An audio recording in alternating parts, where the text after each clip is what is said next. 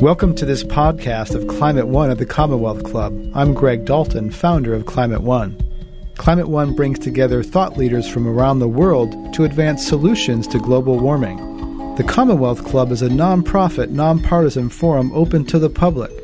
Join us online at commonwealthclub.org.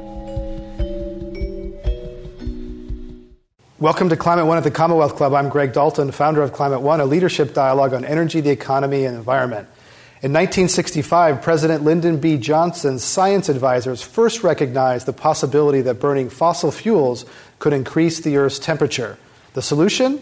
Rather than reducing greenhouse gases, Johnson's advisors discussed spreading particles on the ocean over 5 million square miles of ocean.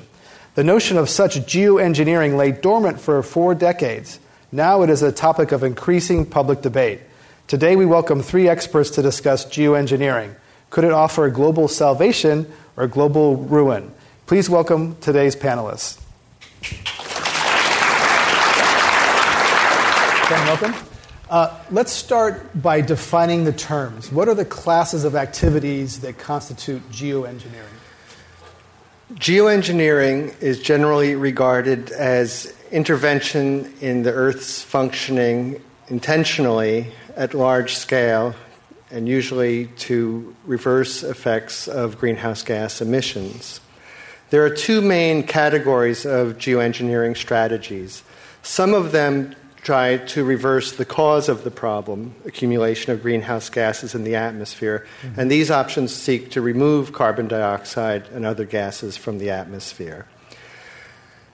The sun heats the Earth, and then the radiation from that heat tries to get back to space. And so another way to try to prevent the Earth from heating is by reflecting more sunlight back to space. And so another class of options seek to cool the Earth by reflecting more sunlight back to space, say by putting particles in the stratosphere or making clouds over the ocean wider. And these options tend to be much more controversial. Okay. David Whalen, how much of this is possible now, and what's the status of research into these things? I think it's all very immature research at this point, in terms of no one's really seriously looked at the full system implications of doing any one of these approaches. I think the science is still emerging and coming along. I think the attention of industry to this is just starting to turn towards this. Internally, at Boeing, for example, I have the charge of a small group that looks for future problems and future issues that face the country, and we're just starting to try to understand the implications, understand what are the highest probability of success approaches, what are the ones that have the most best cost per benefit, if you will, and then what are the other metrics that we really haven't thought through yet in terms of is there other environmental impacts and things like that. So what are the complications to those technologies? So although I think there's ways to accomplish, for example, getting some SO2 up to a certain altitude, there's ways to try to increase to pump moisture into the atmosphere to create enhanced clouds. I don't think we've really thought through the system engineering aspects of that like we would before we were to fly an airplane, for example. We sort of work through all the ilities, all the support issues, all the function issues, and before we actually embark on something. So I think it's still very immature. So it's early days. There's several different ways to do this. Al Lin, who's watching over this? Who's governing this? Right now, there's essentially no governing structure in place. There are a number of tools which arguably could be used to try to govern geoengineering, but there's no treaties that directly address it. There are options more general options such as the Framework Convention on Climate Change, which really is focused more on stabilizing greenhouse gas concentrations to avoid anthropogenic interference. That's with the climate system, and that's the official objective of the Framework Convention. But you could certainly imagine that objective being expanded to cover geoengineering techniques. And then there are more specific treaties, for example, the London Convention and London Protocol govern dumping of waste materials into the oceans, and that could be used to govern specific geoengineering techniques such as ocean fertilization. So let's talk about some scenarios where this might be used and talk some of the risks and some of the benefits. Ken, give us some scenarios where this might be deployed. Let me first give a little bit of my general perspective, in that I think we need to come to the realization that we can no longer use the atmosphere for a waste dump for our waste products like carbon dioxide, and that we need to stop emitting CO2 to the atmosphere. But under every plausible emission scenario for this century, temperatures continue to increase. So emissions reduction can reduce rates of warming this century, but there is no reasonable way in which emission reductions can actually cause the Earth to start cooling this century.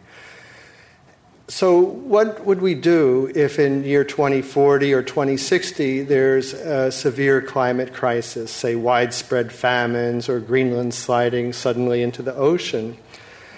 That the only plausible way in which we could start the Earth cooling this century is to directly intervene in the climate system, say by putting particles in the stratosphere. And this obviously raises all kinds of questions. It's hugely risky. It will likely negatively impact some people, but we might find ourselves in a situation where those risks seem worth taking. So to clarify, even if we turned off all the power plants and stopped driving cars, the world would continue to get hotter, and at some point that might be unbearable. We might consider these options. If we got to zero emissions, that would be enough to stop the Earth from warming. But as long as we're emitting some carbon dioxide, there will be some warming, and the inertia in both our energy systems, our social systems, and in the climate system means that it's very likely that the Earth will continue warming throughout this century despite our best efforts to reduce emissions. So we ought to pursue this as some kind of an insurance policy, or in case we need it.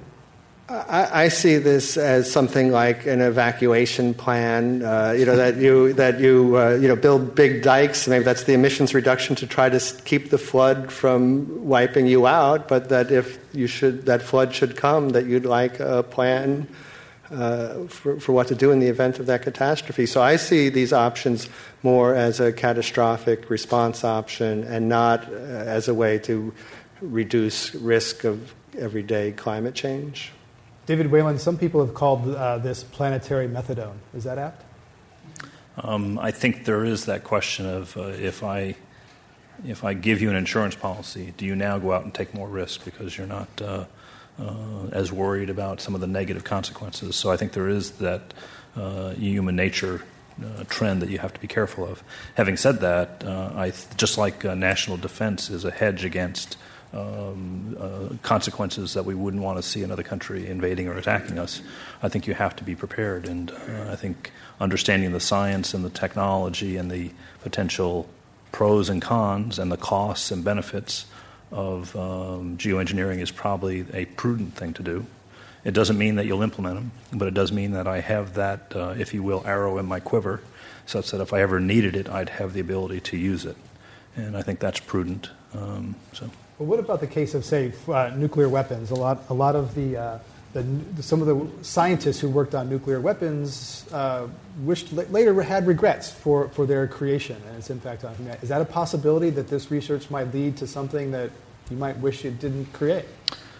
There's always that risk.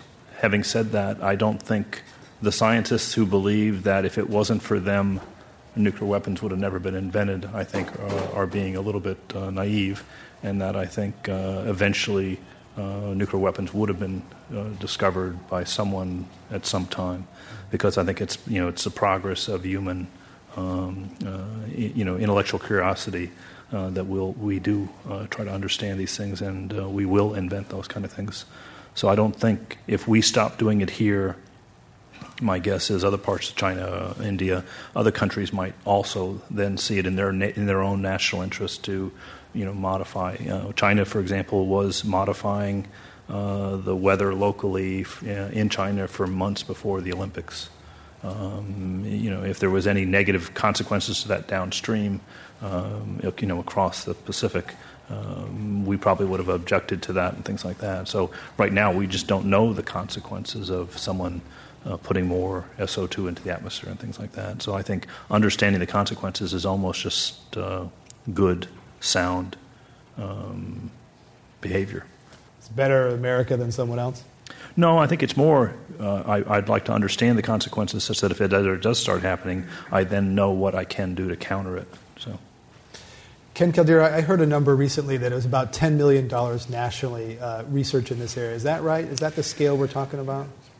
Right now, there is no public program in this research area. There's some philanthropic money. There are some program managers, say within NSF, the National Science Foundation, who are allocating some money to research in this area, but there's really no program.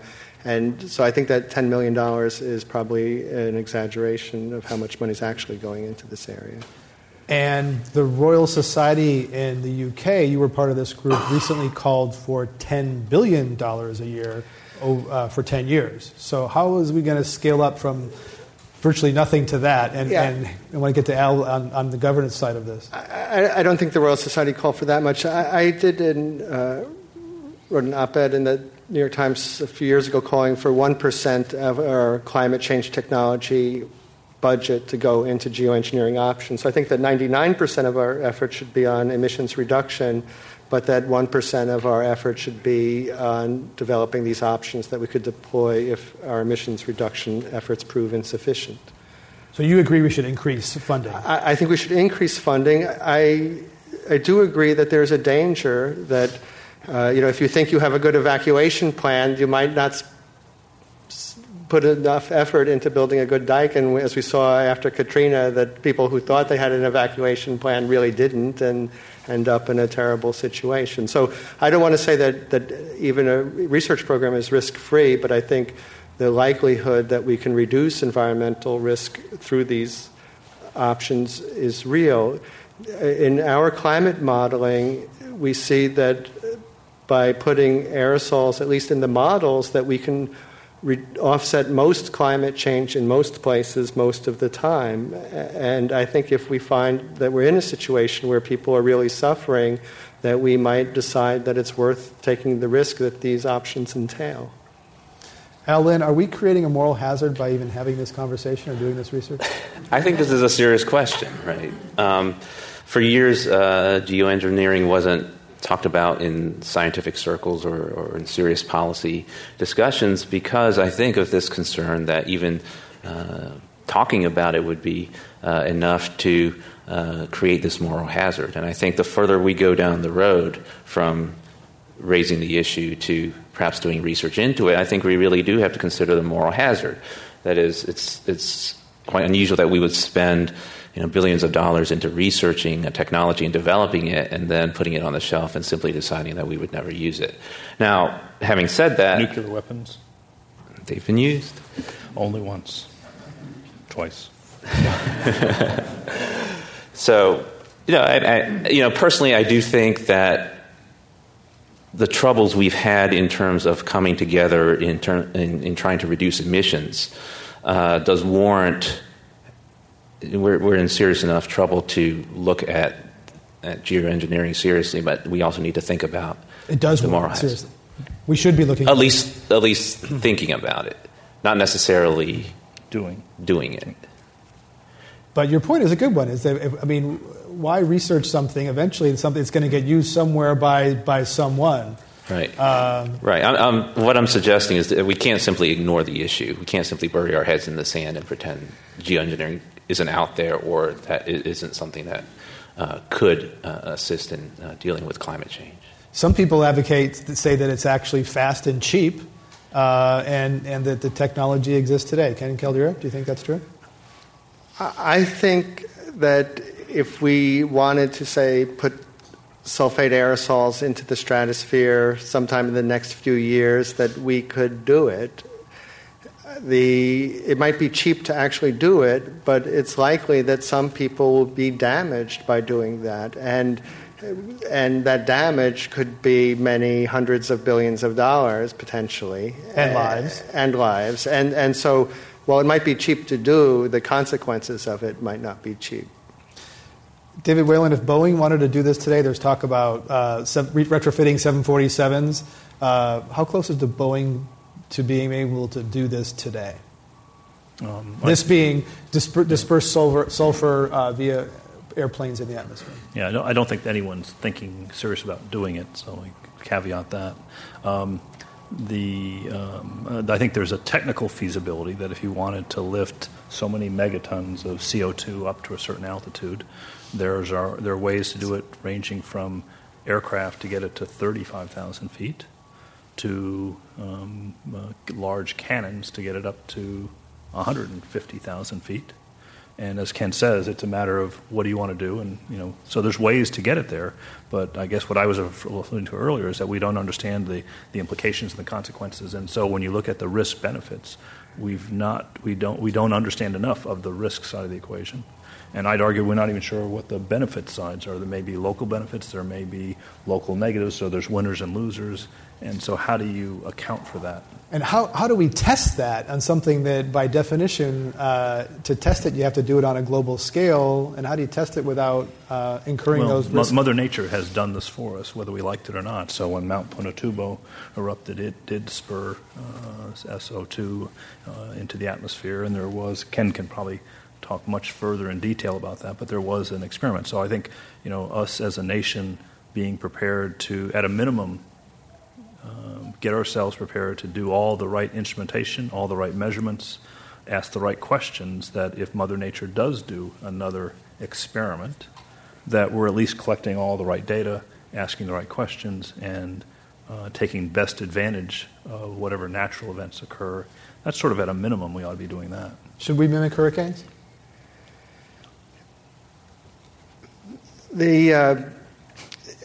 I don't think we should do any of these things now. I think we need to learn more to understand what the risks are. The initial model simulations indicate that there's the potential for risk reduction. And I think if the environment was the only thing we had to worry about, I think from a purely environmental perspective, it's likely that these approaches will reduce risk.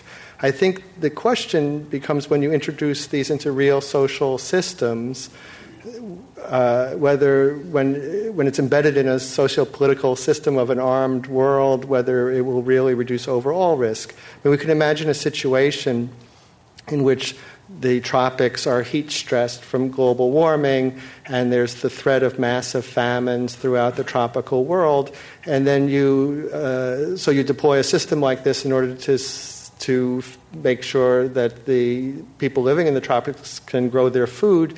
And maybe as a result of this, you weaken the Indian monsoon, and as a result, you cause the loss of life and famine in India. And now India is a nuclear-armed nation, and now you've done an act that is threatening the livelihood and the well-being of a nuclear-armed nation. And so when you bring in all of those kind of military and socio-political feedbacks, whether you can really reduce risk in the real world is a different question than whether you can reduce risk in a climate model.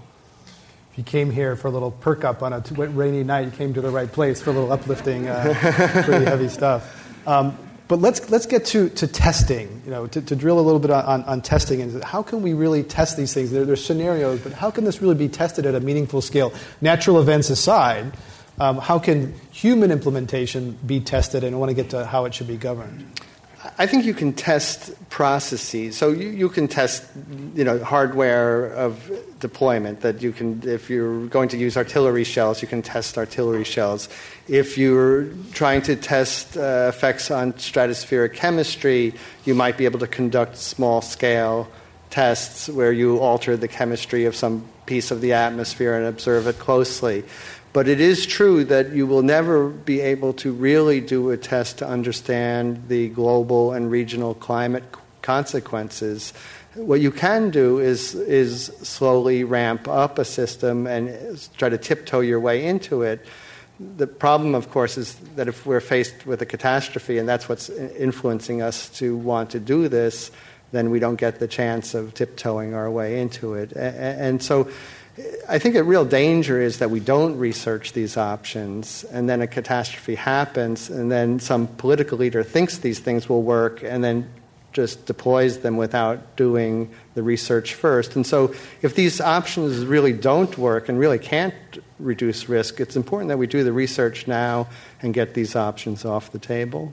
Alan, do you agree that we should start doing research now before waiting for a regime of rules to guide or govern the research? Well, I think there's several ways to try to go about trying to govern research, right? One possibility is to go through a formal treaty mechanism. Another possibility would be to work more from a bottom-up type approach, relying more on, let's say, the scientific research community to develop norms. And I think it's a little bit dangerous to rely too heavily on the bottom-up scientific community norm approach alone, because these issues aren't just scientific issues, right? They're political issues, they're ethical considerations. And so I think there needs to be some aspect of governance, even of the research, beyond just the scientists involved, but also the greater global community. So scientists shouldn't be allowed to self-regulate or be their own police for their own research on this. That's right. I mean, we have some precedent in that style of governance. That is, with respect to genetically modified organisms. Back in the 1970s, essentially, the scientific community got together and developed guidelines, which the NIH ultimately adopted, and that eventually served as the foundation for the loose regulatory system we have today of genetically modified organisms in agriculture. And some might argue that was a success in a sense. But if we consider many of the things that Ken talked about in terms of, well, this isn't just a scientific issue, right? But if you think about, well, there's military aspects, there's political aspects to it, then it seems appropriate that there ought to be non-scientific governance involved at the outset. And who should that be? Who should be the cop on this? Well, I mean, this is a global problem, right? I mean, this is all has to be viewed within the context of a possible tool for dealing with climate change, whether as a backup emergency option if we really need it to deal with a crisis, or as a more systematic option among many for dealing with climate change. And so, to me, it seems appropriate that we ought to have the international community involved in governance. Certainly the Framework Convention on Climate Change is a logical possibility for doing so. There have been some criticisms, and warrantedly, in terms of the difficulty of reaching agreement through that process. But we already have that mechanism in place. It's a overall mechanism for dealing with climate change, and governance of geoengineering ought to be part of that. So the UN would be the place you would start. How about you, David? Where would you think that the proper oversight of research should lie? I think you have to get all countries to buy into those constraints, much like the above-ground nuclear test treaty ban, because I think if one country starts experimenting without the others, I think that'll cause a collapse. So I think it does have to be sort of a global. Say again? Would that take a very long time? Pardon me. It would, and so it's probably a good thing to get started on now, because it probably will take a long time. But I do think it needs to be sort of an international kind of treaty that does tie and bind all nations into a common fate. It is a common fate for us all. The Russians have already done a small test in the lower atmosphere. Apparently, they tested some kind of sprayer and produced a sulfur plume lower in the atmosphere, and then measured how it affected the light going through the plume. And so there's a real. It's not a black and white issue. This is a small test within national boundaries that are not expected to have any transboundary issues, but they are. It was a test done towards developing a geoengineering system. Now, I think we can all agree that before anybody does anything in the stratosphere that would have transboundary, climatically detectable effects, we would like to have some kind of governance and regulation in place. And so I think the question is, how do you draw the line between some activity that is allowed and doesn't need global governance and activities that do require global governance? And then how about activities that are driven by a profit motive? Well, I think this question of intent, I was involved in negotiations under the London Convention and London Protocol governing ocean fertilization. And one of the questions that came up is, does motive count? Does your intent count? That, you can say, well, the Earth system just knows about physical action. So it knows about, say, putting a particle into the atmosphere somewhere. But, maybe I'm putting a particle into the atmosphere because I'm trying to make money, or maybe I'm putting a particle into the atmosphere because I'm engaging in scientific research and trying to understand cloud physics, or maybe I'm putting this particle into the atmosphere because I'm trying to make it rain locally to seed a cloud and get more snow on our ski slopes. And so does the reason why I'm doing this matter? And I think this is a very difficult kind of question to get a consensus on, because there's really no right or wrong answer. I can say with ocean fertilization that when scientists were putting iron into the ocean for pure scientific investigation, there was no problem. As soon as commercial organizations got involved, then people feared unregulated scale-up, and governments started clamping down on it in a way that started hampering the pure scientific investigation. And so finding ways to prevent things that have risk of unregulated scale-up while allowing legitimate scientific research to go forward is a very thorny and difficult but important problem. So scale-up is the key word there. When it becomes where people are trying to scale it to large scale, where it has large scale implications, that's when people become concerned. I think small scale experiments are probably still a smart thing to do till we understand the physics, the chemistry, and the issues. So. But David Whalen, of Boeing, Boeing would pursue this to make a profit, right? There's financial motivation to do this. Let's see. So let me not speak for Boeing. Is that allowed? Okay. Well, it is what it is.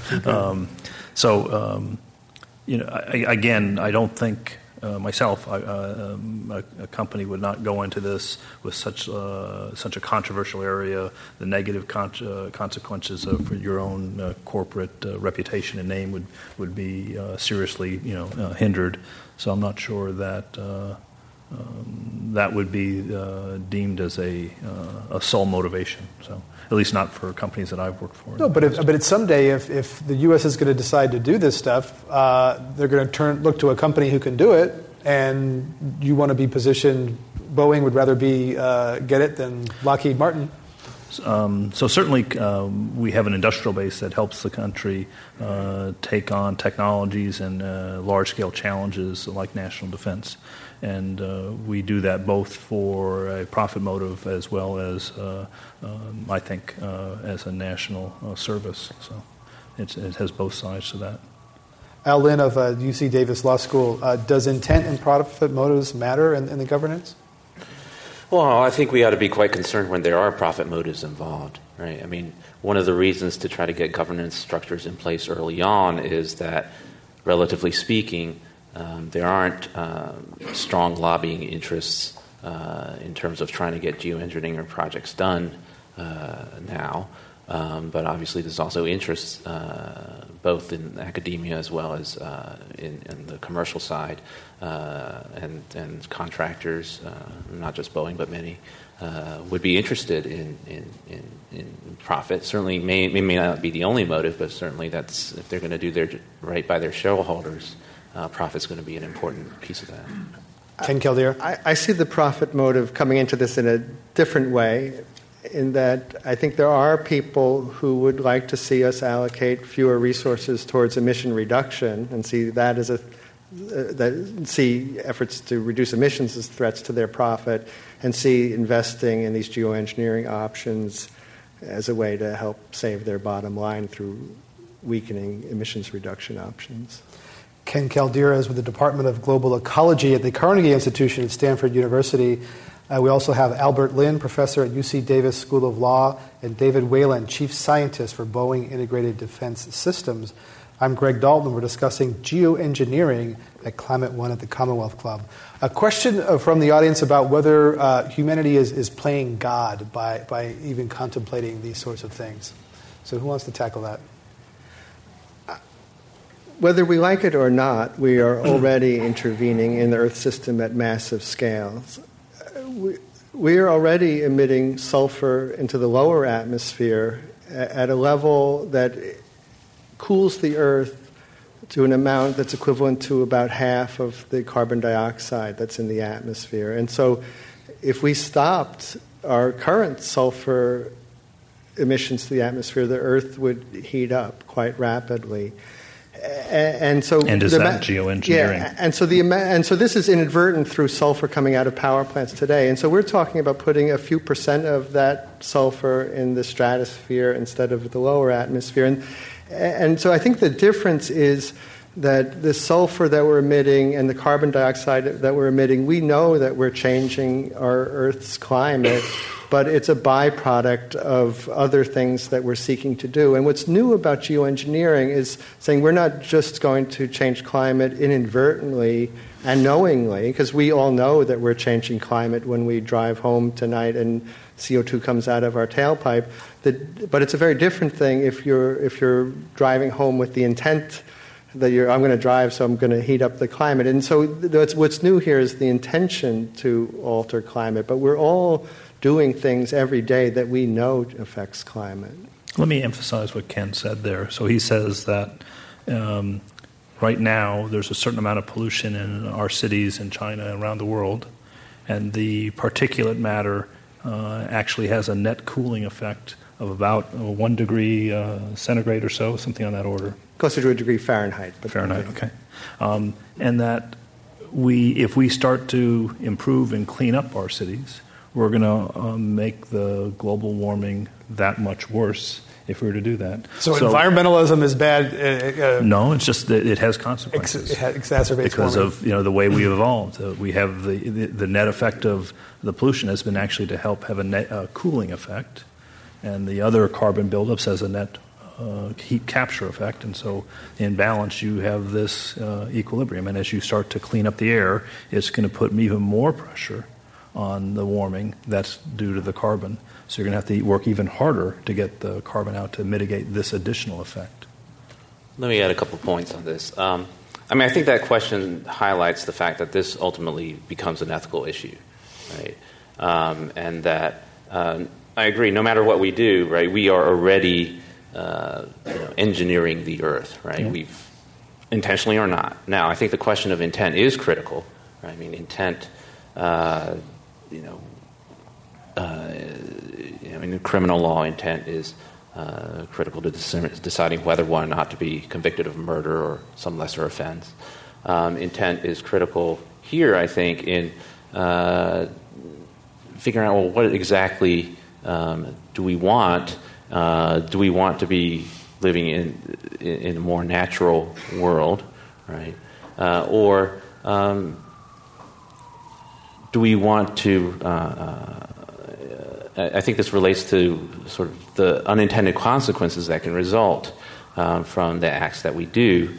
And ultimately, there's an issue here related to hubris. That is, do we have the hubris to do these sorts of things? Now, we can do some research, but ultimately there are always going to be unintended consequences, particularly when the research that we do, we've talked about the difficulty of scaling up the research to actually accurately determine what the effects are going to be. You mentioned hubris. We had a question from the audience on that. And another question from the audience is, where's the appropriate place for science to find moral guidance? Ken? Well, I'm a big believer in Hume and think that science tells us about the way things are, but not what we ought to do, and that science can tell us facts about the world, but it can't define our values. So I don't think that science I don't think there's a science of morality other than a science, maybe evolutionary biology. And it's like, I think that it's up to our own set of values to make proper decisions based on our understanding of the facts. And Alan from UC Davis Law School, are those values expressed in laws? Well, certainly laws do express values. I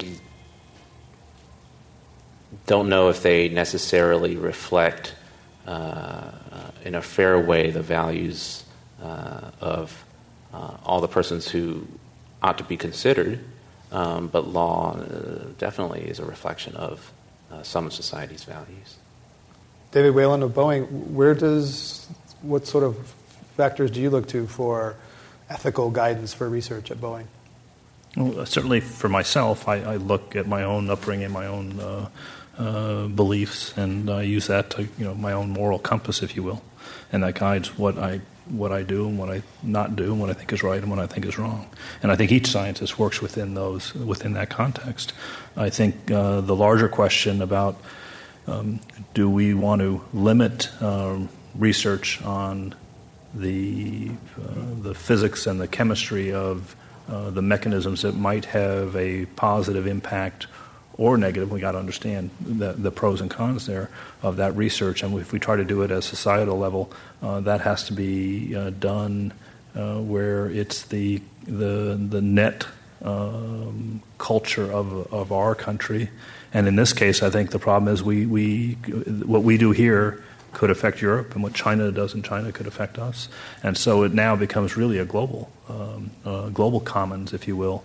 How do we, as a global community, decide what is the right moral and ethical proper thing to do?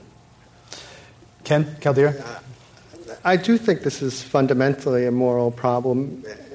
One example is that it may be within our capability to help steer hurricanes. And if a hurricane like Katrina was running into New Orleans, where it killed 1,800 people, and we thought we could steer it away and have it land into a rural part of Mississippi where it might kill 100 people, that by doing this action, we would be responsible for the death of 100 people who wouldn't have died otherwise, but we'd be reducing the overall amount of damage. Now, also, we might be wrong about our steering, and if we didn't do the research right, maybe our steering would intensify Katrina and even kill more people in New Orleans. And so this question of how do you develop the confidence to know that your intervention will reduce overall damage, and then how do you deal with the understanding that you might be damaging some people who wouldn't have been damaged before while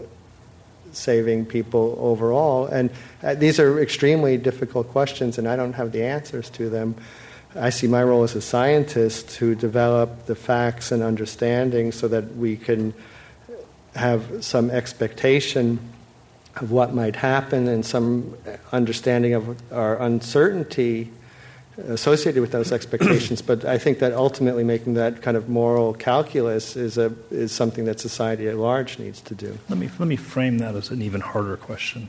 So let's say my research shows not an ability to steer hurricanes, but by early intervention out in the Atlantic, I'm able to reduce the severity of hurricanes.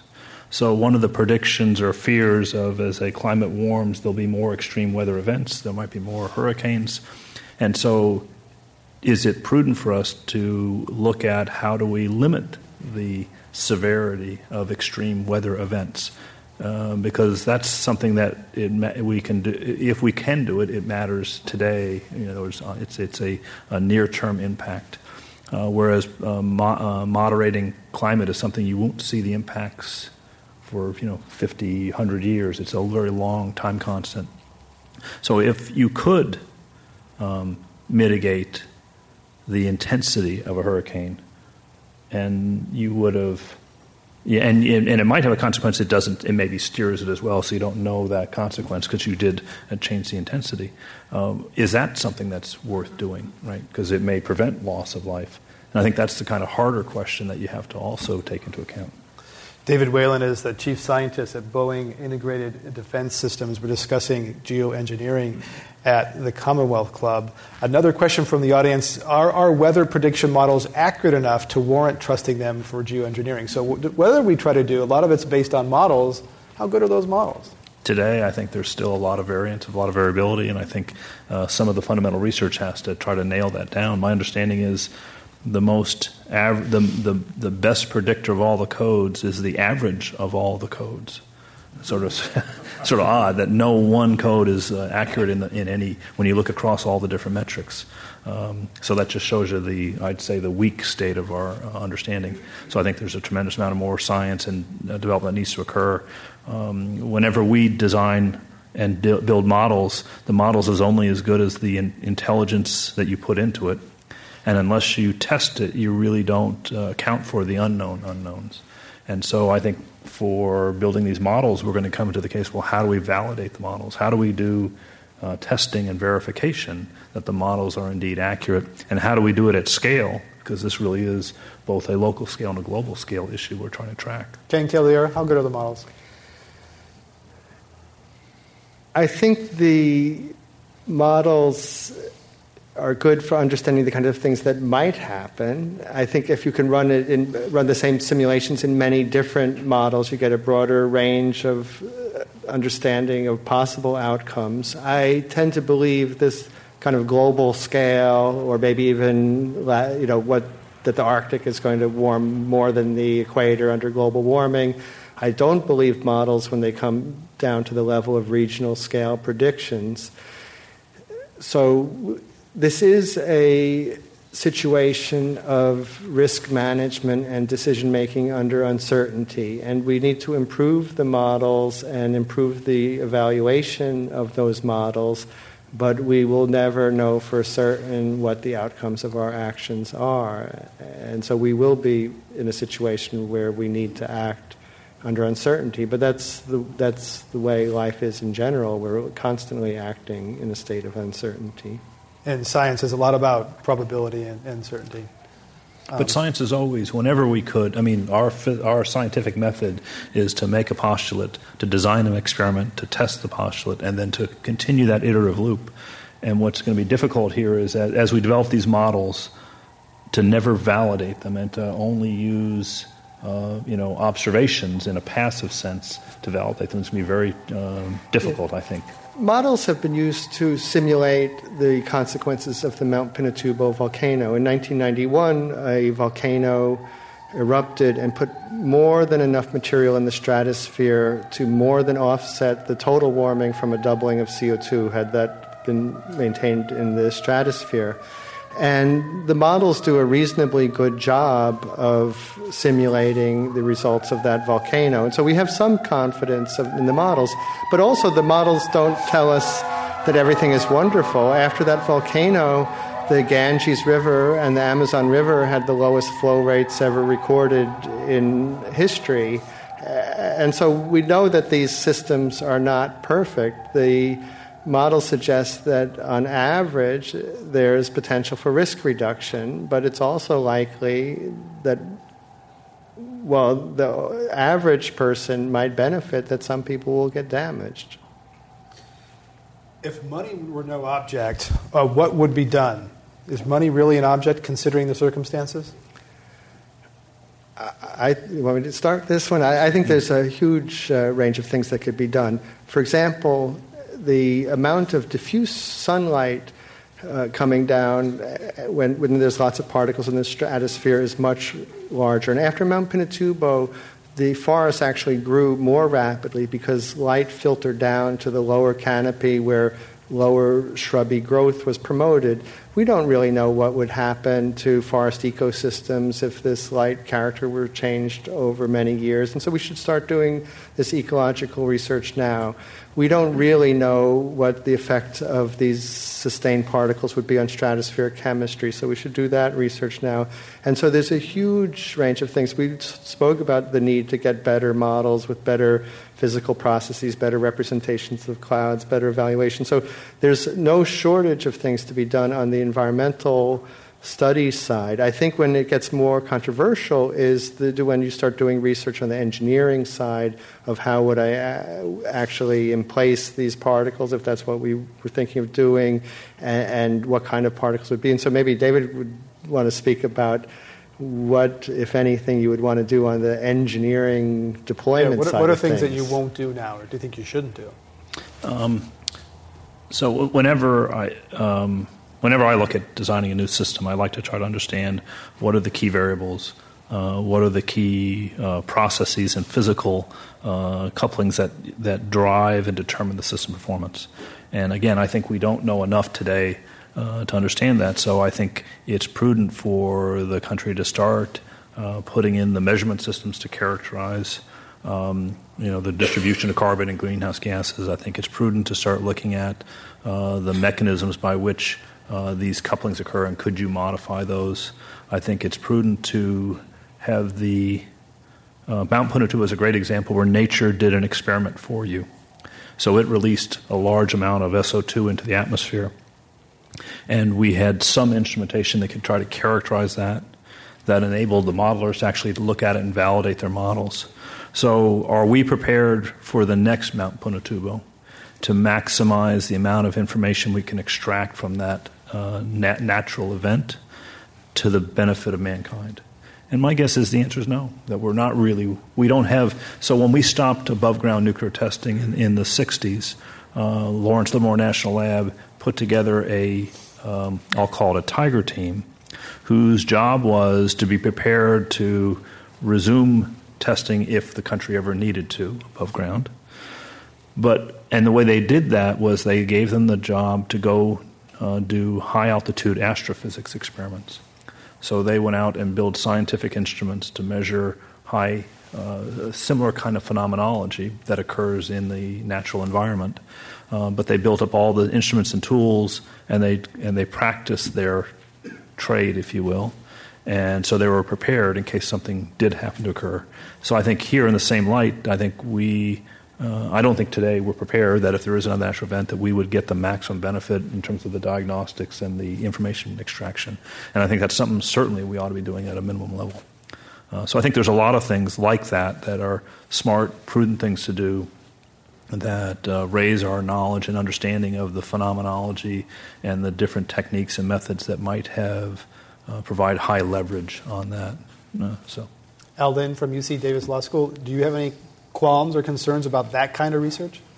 I have less concerns about that. I mean, we're more taking advantage of experiments that are naturally occurring. Right. And I think that's a very different question from actually activating experiments. Would you so small scale experiments? I mean, we could draw a ruler here and say, okay, I'm going to do a laboratory experiment. I'm going to release one molecule here, and I'm going to instrument the hell out of it, and I'm going to watch that the effects of that. And that's one scale. And my guess is the potential consequences are so small that wouldn't. Well, I think there's two pieces to that, right? One is how do we define what's small scale, right? Obviously, one molecule is not going to really affect anyone else. One life. So now we know that you can't affect one life, right? So now let's back up from that. So one frog. Well, slippery slope, right? I mean, how far along do you get? No, we do that today. We look at the makeup industry. But this is why it's really difficult to define what's small scale. Mm-hmm. A lot of people say, a relatively benign small scale experiment is okay. I mean, there's similar things. What if you say it's small scale is okay? You might say, okay, scientific whaling, taking one whale is okay, but what if you have hundreds of whaling boats each going out and taking a whale? But isn't it the risk benefit that you have to look at, not just the, so you have to look at the potential benefits of doing the experiment and the potential damages, and then you have to make a decision based on that risk benefit.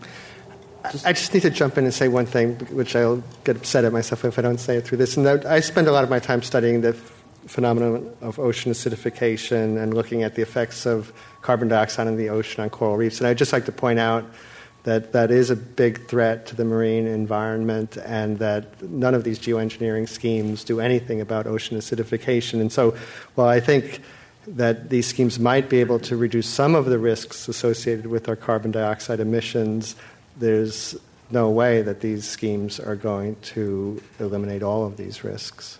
So they just buy some time? I think it's possible that you might, in the event of a catastrophe, that this would, allow you to, for society to continue functioning while you're either removing CO2 from the atmosphere or at least stopping emitting CO2 from the atmosphere. But I don't like to think of this in terms of buying time, because if you say, they're buying time, it lets people think, that we don't need to work so hard on emissions reduction, and I wouldn't want people to walk away from that.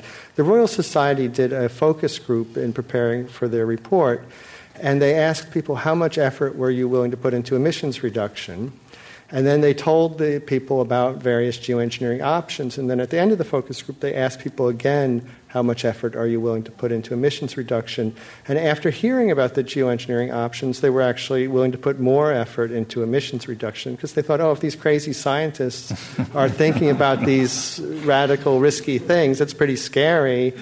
Maybe we should do something about our emissions. And so the assumption that these options will necessarily lead to increased emissions, I don't think is right. I think if you take the threat of catastrophic climate change seriously, you want to do what you can to minimize that threat and then prepare some plans for what you might do if that threat manifests itself. But let's talk about unilateral deployment. Is it possible that any small actor in the world could decide to deploy these technologies and would have a global impact? David? I think Ken's example of Russia doing an experiment. I think China's example of what they did to improve the weather of Peking for the Olympics. It's already happening. It's already happening. Al, what do we do about it? But I think, I think they've done it with not thinking there's a consequence. And again, since we don't understand the full consequence of these kind of things, they can do it from a position of naivete as opposed to understanding the consequence of their actions. So research takes that away. I think it does. I think it narrows the...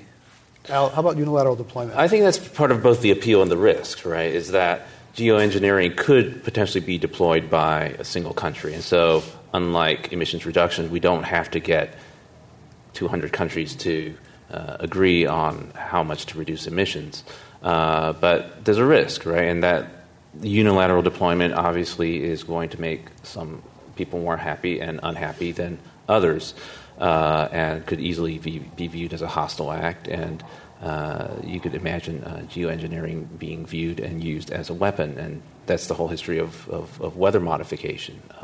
We have a treaty that was put together in the 1970s in response to American efforts to use weather modification techniques in the Vietnam War, and that treaty only governs hostile and military use. Question is, well, what exactly is hostile use? Does geoengineering constitute that? That's a completely open question. And then also have to ask the question about what if someone abrogates these treaties? What are the consequences? What's the cost of noncompliance? Well, I think at some point the treaties, I wouldn't say they become irrelevant, but they become secondary, right? That all these, if we look, for example, at the treaties that exist that we could stretch to apply to geoengineering techniques such as the Framework Convention or the Environmental Modification, Environmental Mod Treaty.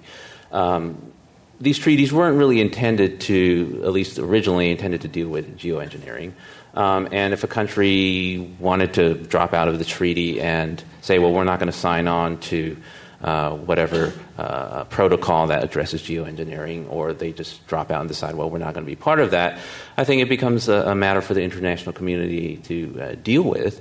Now, the norms that have been created over time, either through treaties or informally, hopefully will help govern that, just as with nuclear weapons, right? We have renegade countries, which, hopefully pressure from the international community will help keep the behavior of those renegades under control. But in the same way, the treaties play an important role in structuring what happens, but they're not. They don't quite have the same force and enforcement behind them as we think of domestic law. We're discussing geoengineering at Climate One at the Commonwealth Club. Al Lin is a professor at UC Davis School of Law. Ken Caldeira from Stanford?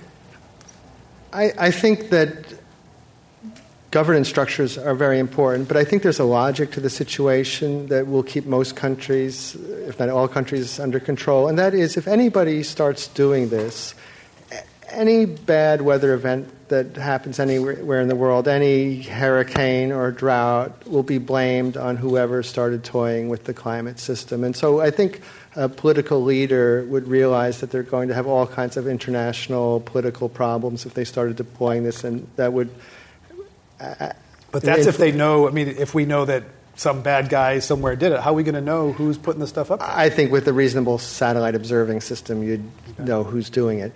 On the other hand, I think, let's say you had international treaties in place, and let's say you were in India and you were, again, at risk of famine or some other catastrophic situation, and you were the leader of the country, and you thought by doing this you could save your population, that I think that no international regulations would prevent somebody from doing it. And so I think we're in a situation where under normal times, I think the normal political feedbacks would prevent a leader from doing it, but in a time of crisis, I don't think a governance structure will stop them. Nevertheless, I think governance structures are important. And we've talked here today a little bit about science and limitations and not getting into values, putting the limitations of international treaties and frameworks. So what it comes down to is the political process, political structures, and we live in an era where people seem to have very little confidence in Washington steering anything, let alone steering a hurricane. So, David, where's this going to land? Do we have confidence in the political structures? I think they have a time scale of their own.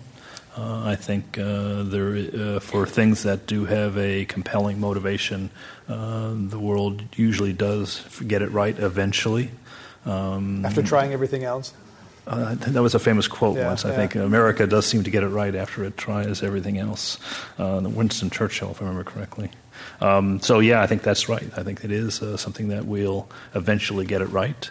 And I think the world will eventually get it right, because I think it has to. But this is really high stakes, and Al, do we have time to experiment? And will the political structures fill in the gap between science and law? Well, I don't think we have a choice but to rely on the political structures. But I think we do have the time to begin working on developing these norms, which ultimately will be very important, particularly in these emergency situations where countries will be tempted to sort of defy sort of the whatever governing treaties might be out there. So we're stuck with politics whether we like it or not. I think we have to. Politics is us. Does the precautionary principle apply in these situations? Well, I think the precautionary principle is interesting, right? Because essentially the principle calls for, in situations of uncertainty, that uncertainty should not prevent actions to deal with risk or uncertainty. Well, I think the conventional view with respect to geoengineering is that, well, there's so much uncertainty and risk surrounding geoengineering that the precautionary principle suggests that, well, we ought not do it. But you can imagine a contrary view, which is that, well, suppose we do some of this research, and over time we can narrow down perhaps some of the risks and uncertainties. Presumably there still will be some. One can imagine the argument being made that, well, maybe the precautionary principle requires us to take action because the risks of not doing anything or continuing with the status quo, trying to just go through emissions reduction is so great, and we're facing a potential calamity. Maybe the precautionary thing to do would be to do some geoengineering. So I think the precautionary principle certainly is relevant, but how it plays out is a little unclear. Any thoughts? Question from the audience. What about the less risky capture of CO2 along with sequestration? There's a whole other class of activities known as geoengineering we haven't talked to yet. So let's talk with the carbon, sucking carbon out of the atmosphere. There are many different options for sucking carbon dioxide out of the atmosphere. The simplest one is to grow a tree, and most people would think that's very benign and something we should probably do. I guess the other end of that spectrum are industrialized facilities to use chemical engineering approaches to remove carbon dioxide from the atmosphere.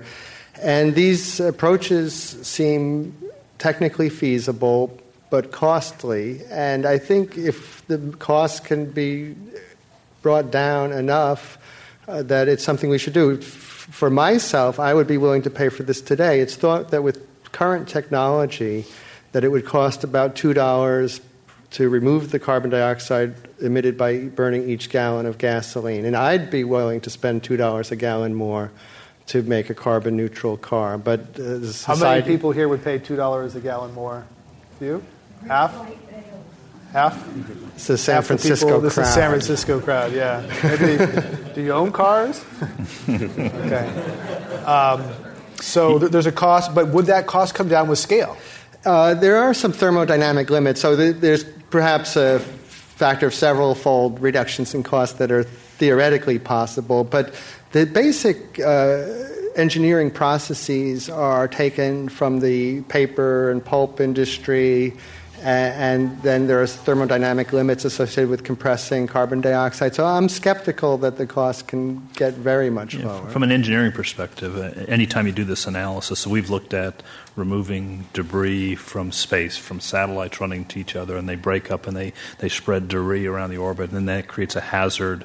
For our space station, it could be a life-threatening hazard. For other satellites, it could terminate the life of the satellite. And whenever you do the calculation about the cost of going to try to remove the debris, what you find the best answer is go grab the satellite before it has the collision and take the dead satellites and deorbit them with intent, meaning quickly and in a controlled way, because that's the highest leverage value position before it breaks up. And I think in carbon in the same way is go grab it at the source, make clean coal if possible, or switch to natural gas and clean that as much as possible, and don't wait to let it get out and then try to sweep it up. The best carbon is the carbon that's never released. We have some questions here. My mother used to say an ounce of prevention is worth a pound of cure, so I think that's the same thing applies here. Okay. So we have a question about carbon capture and sequestration, a little bit off topic, but would that be a better use of resources? It's thought that carbon capture from a power plant might be, say, 1/6 the cost of capturing the same carbon dioxide out of the atmosphere in an industrialized facility. And so, if you had to spend $1 on removing carbon from the atmosphere, you're better off getting it from the smokestack gas. The concentration of carbon dioxide in a smokestack is typically over 10%.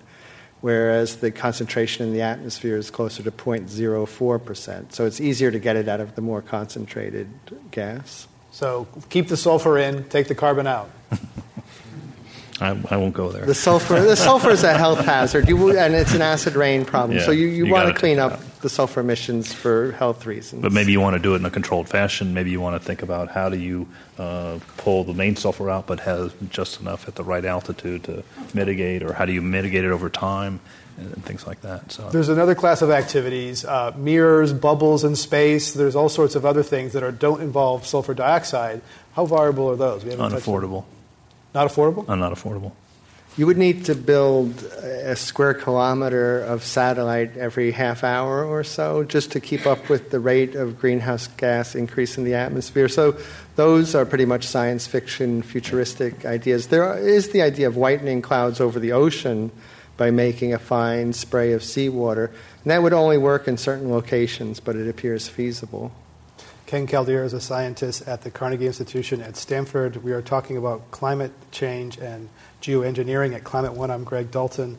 David Whalen, we're talking about mitigation. What is Boeing doing outside of its own research areas? What is Boeing doing? If the real solution is reducing carbon emissions, what's Boeing doing on that regard? So we have, first, we were approached by Virgin Atlantic. Could we fly biofuels and reduce the carbon footprint of our airplanes?